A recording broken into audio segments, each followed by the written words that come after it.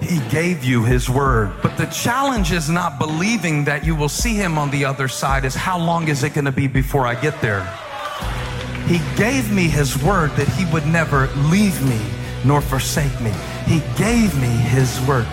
In the beginning was the Word, and the Word was with God, and the Word was God, and all things were made by him and for him, for he was with God in the beginning. He gave me his word.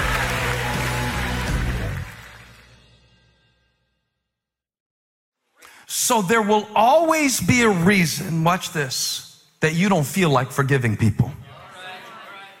But if you want to be free, you might have to go against your feelings in order to live in freedom. I'm saying you might have to walk against the wind. You might have to forgive against the wind, especially in marriage. I love Holly so much because she decided a long time ago that I was the man for her. She reached the verdict on Furtick before she ever took my name as her own. And because she reached the verdict that she loves me and I'm a good man, in our marriage, she works to collect evidence to support that I'm the man for her. She could just as easily do the opposite. She could find 15 reasons. Well, he's only 5'9". He's bigger on screen. You know, she could find 15 reasons. I'm usually moody 3.5 days out of 7. She could find 15 reasons not to feel that way about me. But sometimes commitment means facing resistance with resolve in your heart. You can find a reason to leave this church in the next 3 days if you want one. Matter of fact, the law of averages says that there's somebody on your row right now who, if you get to know them, they will give you a reason to leave this church in the next 3 days because they will disappoint you with their lack of Christian character. But if you move one person over on the same row, I bet you there's somebody on that row that loves Jesus. There's somebody on that row who is honest. There is somebody on that row that is sincere. But you'll never sow. But see, I'm gonna do the tithing thing, but I'm gonna do it after I get my thing, because the thing after the thing is gonna do the thing. And then this thing happened, there was the thing, but the economy, but the presidential election. You see how we do it? Consulting the forecast instead of consulting our faith. He who regards the wind or observes the wind will never sow. And he who looks at the clouds will never reap. Because it always looks like it could rain anytime. And you can't get the harvest in when it's wet. And Solomon didn't have a Weather Channel app. And Solomon didn't have a Weather Channel. He was dealing with people who would consult the conditions before keeping their commitments. Watching the wind.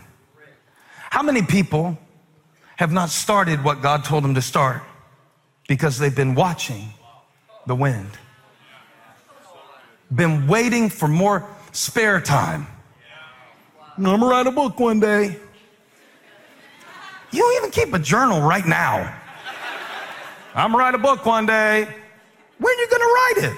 Well, I'm gonna build a cottage in Maine. It's the thing I'm gonna do one day. You got some family land? Nope.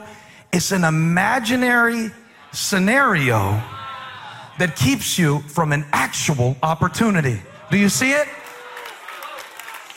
Watching the wind is wishing that you had a different wife instead of loving the one that you've got like Christ loves the church. This is getting good. This message is going to be better than your beard by the time I finish with it, my brother. And that's saying a lot. But you know, Peter knew something about watching the wind, though, didn't he? Peter, the apostle who was always wanting to do something impulsive. Sometimes it worked for him. Sometimes it worked against him. But one thing that you got to love about him, he did not wait for perfect circumstances to say. He didn't wait until he had knowledge to give his opinion. You ever live with somebody like that? It's terrible. And I noticed something about God, and I wanted to give this to you, because they have these things in church. They say, well, God is an on-time God. Yes, he is. He's an on-time God. He's seldom early, but he's never late. Ask Lazarus if he was ever late. Lazarus, he's about 4 days late, decomposing body, worms working their way into the eye socket by the time Jesus got there, and Mary and Martha had set their watch by it. Ask Peter if Jesus was ever late. Ask him.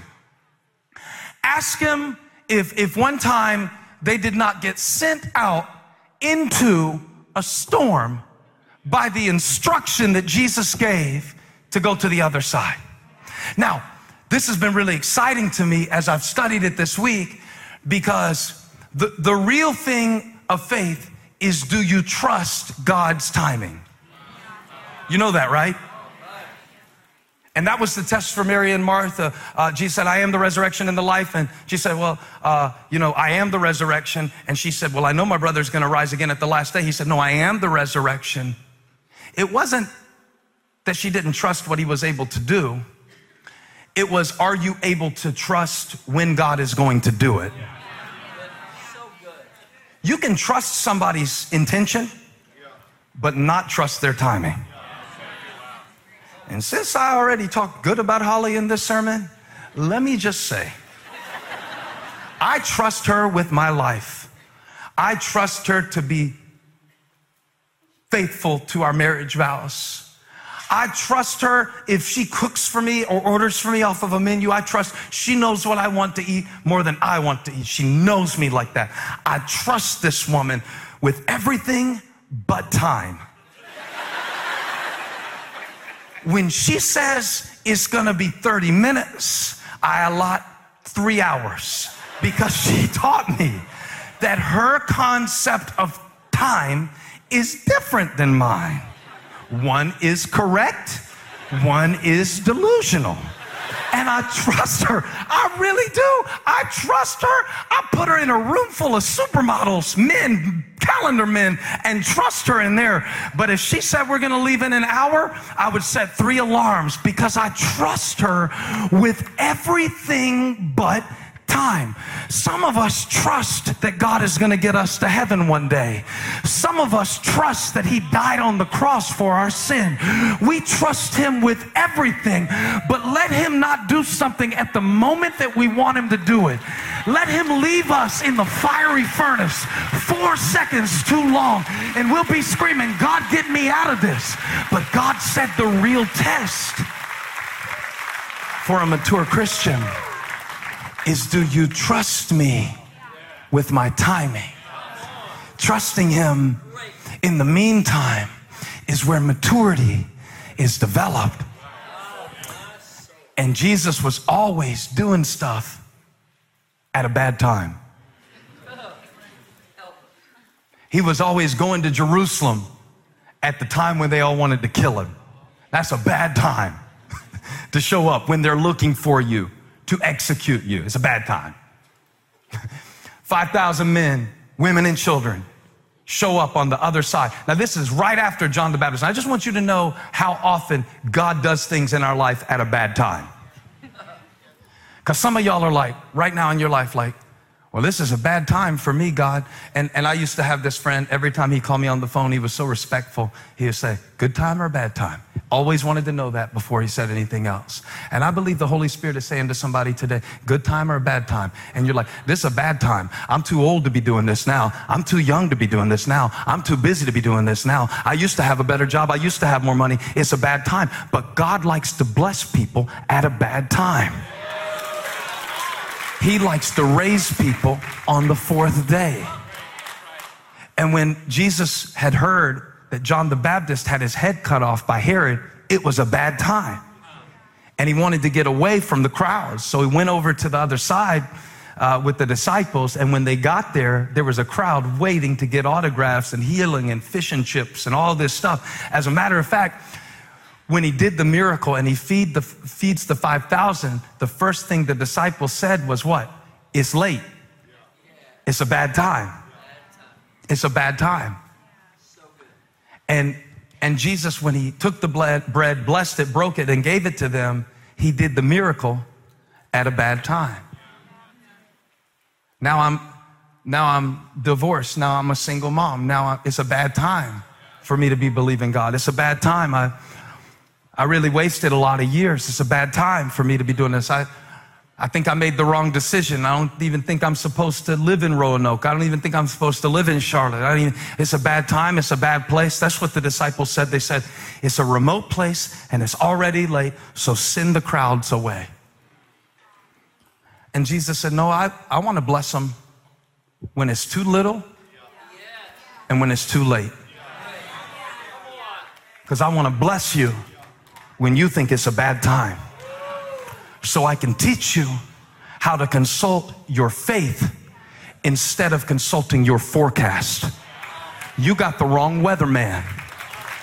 You keep watching the weather, and so now you live in fear of everything that could happen and everything that has happened. And as long as you watch the weather, as long as you keep that wrong weatherman, this is what God showed me. The weather is meant to be checked, not watched. When you sit around and watch it all day, it scares you. Oh, everything. It's good to plan. It's good to make provision, but don't watch the weather. If you watch the weather, you'll get in your feelings and you'll get out of your faith.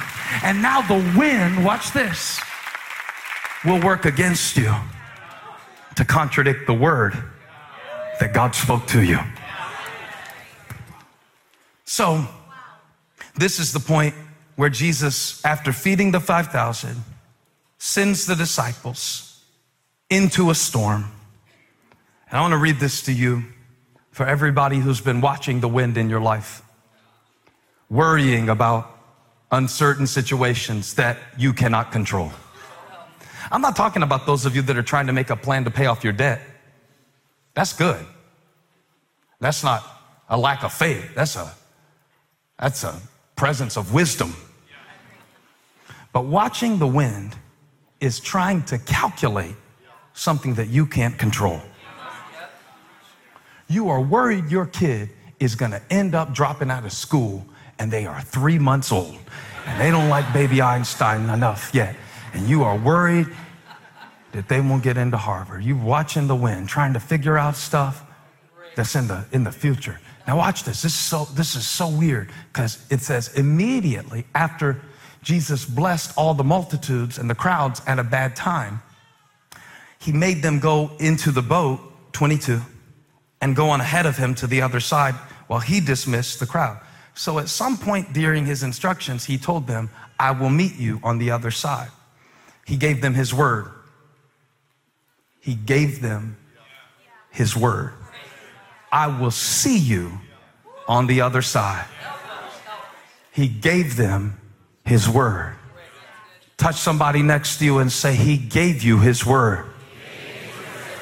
No, I need you to help me preach this, not look at me with a little church face. Tell him, he gave you his word. But the challenge is not believing that you will see him on the other side. Is how long is it going to be before I get there?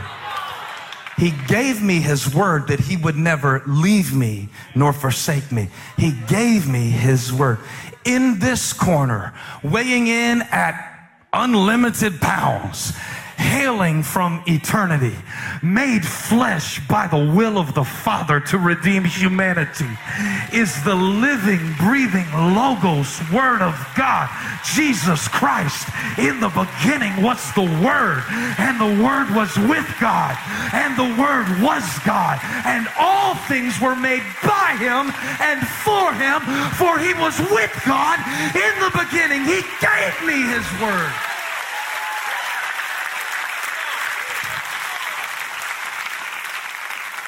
After he had dismissed them, he went up on a mountainside by himself to pray. And when evening came, he was there alone, but the boat was already a considerable distance from land, buffeted by the waves, because why? The wind was against it. And his opponent raging on the storm-tossed sea, the wind. And we came to church really today to find out which one's going to win. The calling that God put on your life or the circumstances that contradict it. Your faith or your fear. The wind versus the word. The challenger. You ever watch MMA? Sometimes I like to preach the word and then watch people beat each other half to death on Saturday nights. It's just a recovery method. It's kind of my own spiritual cryotherapy.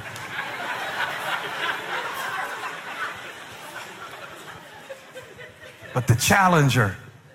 And then you got the undefeated, undisputed heavyweight champion. Anyway, I'm going to get back to the text. Because it said the wind was against the boat. And the boat did not represent disobedience like it did for Jonah, who was going away from God. They were going into their assignment, which led them into a storm, which meant that they had to keep moving forward against the wind. Now, if you watch the wind, you'll never set out. If they would have had a Weather Channel app, they would have never gotten in the boat. Sometimes we know too much. Sometimes we overthink things. Who's this message for? If you're a chronic overthinker, you are a wind watcher. Well, I might get a flat tire. They've been doing a lot of construction. I don't know if I should take this job or not. So, during verse 25, the fourth watch, the Romans divided it up into 4 quarters, all right? 6 p.m. to 6 a.m., 4 watches, 3 hours each. 6 p.m. to 9 p.m., first watch, 9 p.m. to midnight, second watch, midnight to 3 a.m., third watch. And when does Jesus show up? I mean, this dude, is that disrespectful to call him that? He was fully God and fully man. And he shows up, not the first watch of the night, second watch, third watch. What I like about the text is even the term watch has significance. Because if you remember what I just read you, it said that he went up on a mountainside to pray. Now the sea was situated well below the mountain, which means that as they went through the storm, even though he didn't stop it, he saw them in it. I want you to be encouraged today, my sister, my brother, my fellow child of God. Just because the storm is raging doesn't mean God has left the scene. And just because he hasn't stopped it doesn't mean he doesn't see it. And just because the devil started it doesn't mean he won't use it. And just because I don't know how long until we get there doesn't make me doubt his presence in the middle of it. He was watching the whole time. He knew just when he wanted to step in so they could see him as he had never been seen. And I believe God is speaking over somebody's situation today that his eye is on you. I believe that he has numbered the hairs on your head. I believe that even the bad things that have happened in your life, he kept every tear in a jar. And I don't believe that one of them is beyond redemption. Now, the Bible says that when it got to the last watch of the night, after they have rowed 4 to 5 miles in their own strength, Jesus went out to them walking on the lake. When the disciples saw him walking on the lake, they were at peace. Nope. First, when you see God, your first response is fear. Why? You don't know if this is really him. That's the problem. I don't know if this is God, or I don't know if this is the devil, or I don't know if I'm supposed to do this, or I don't know if I'm supposed to do that. And the challenge is trusting God in uncertainty. And you got to believe that the disciples were wondering, did we hear him right? Did he really say get in the boat? Surely he wouldn't have sent us into a storm like this. And now enters the mythology that the Jewish people would have believed believed at this point that underneath the sea was controlled by an evil spirit. So when Jesus comes walking to them and they can't fully trace his silhouette because it's still dark and because it's foggy and the wind is against them, their first instinct is, it must be a ghost. See, you keep thinking when God shows up in the situation, it's going to feel better all of a sudden. But this will blow your mind. The Bible doesn't say they were scared at all until Jesus shows up. Now you see why you can't go by your feelings? Sometimes the moment when he's closest is the same moment when the wind is blowing the strongest. So they were terrified. It's a ghost, they said.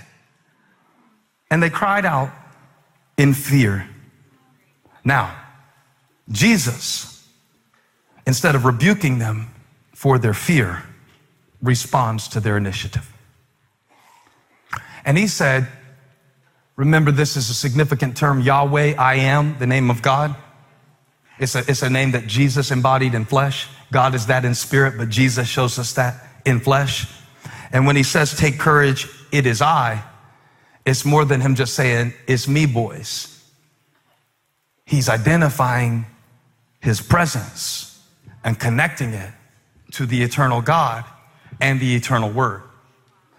When he speaks, it is I, don't be afraid, Peter, in equal parts doubt and equal parts curiosity, because he just got to participate in a miracle of feeding 5,000, is like, I want to get in on this one too. And I'm tired of being in this boat with John. He gets on my nerves. He doesn't row. You know, John was laid back. And Peter's like, if it's you, get me out of this boat. Tell me to come. I preached this for a long time the wrong way, and I've corrected it since. I used to say that Peter walked on water. But if you look at verse 29, Jesus said, come. And then Peter got down out of the boat and walked on the water, but he was really walking on the word. Hey, it really is a privilege to share God's word with you. Thank you for joining me. But each week we just have a little bit of time together, and I'd love to take the conversation beyond just a TV program. So if you want to go deeper, if you want to connect on another level, you can call or go online right now and request exclusive resources from today's message. We'll make them available to you with your gift of any amount to the ministry. But I want to tell you about something else too. Live every single Sunday, we broadcast a message from Elevation Church, the church where I pastor.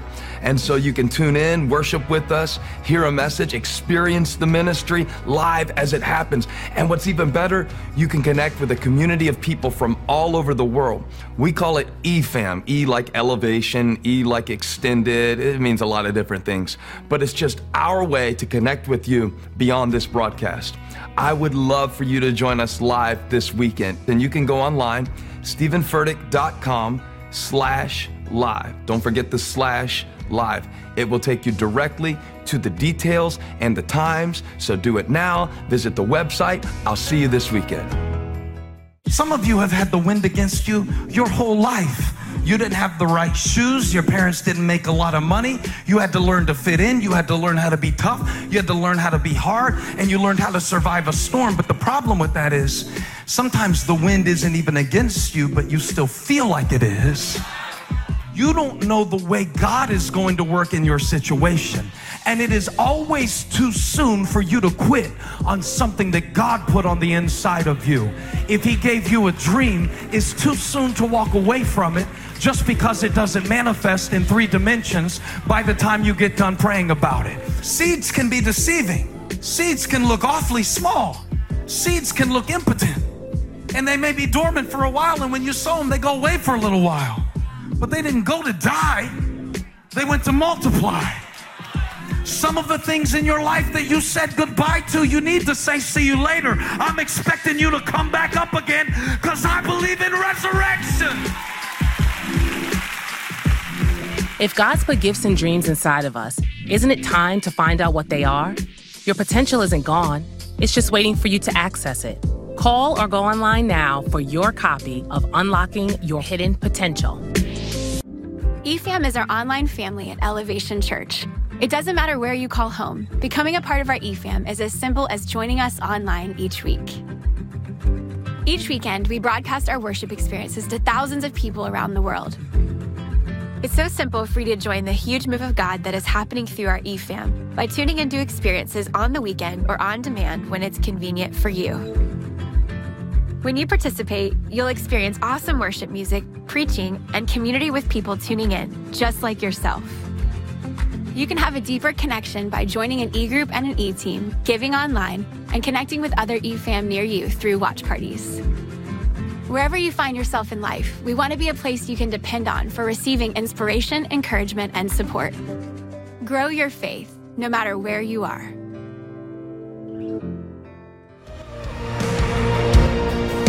It wasn't for nothing that you said you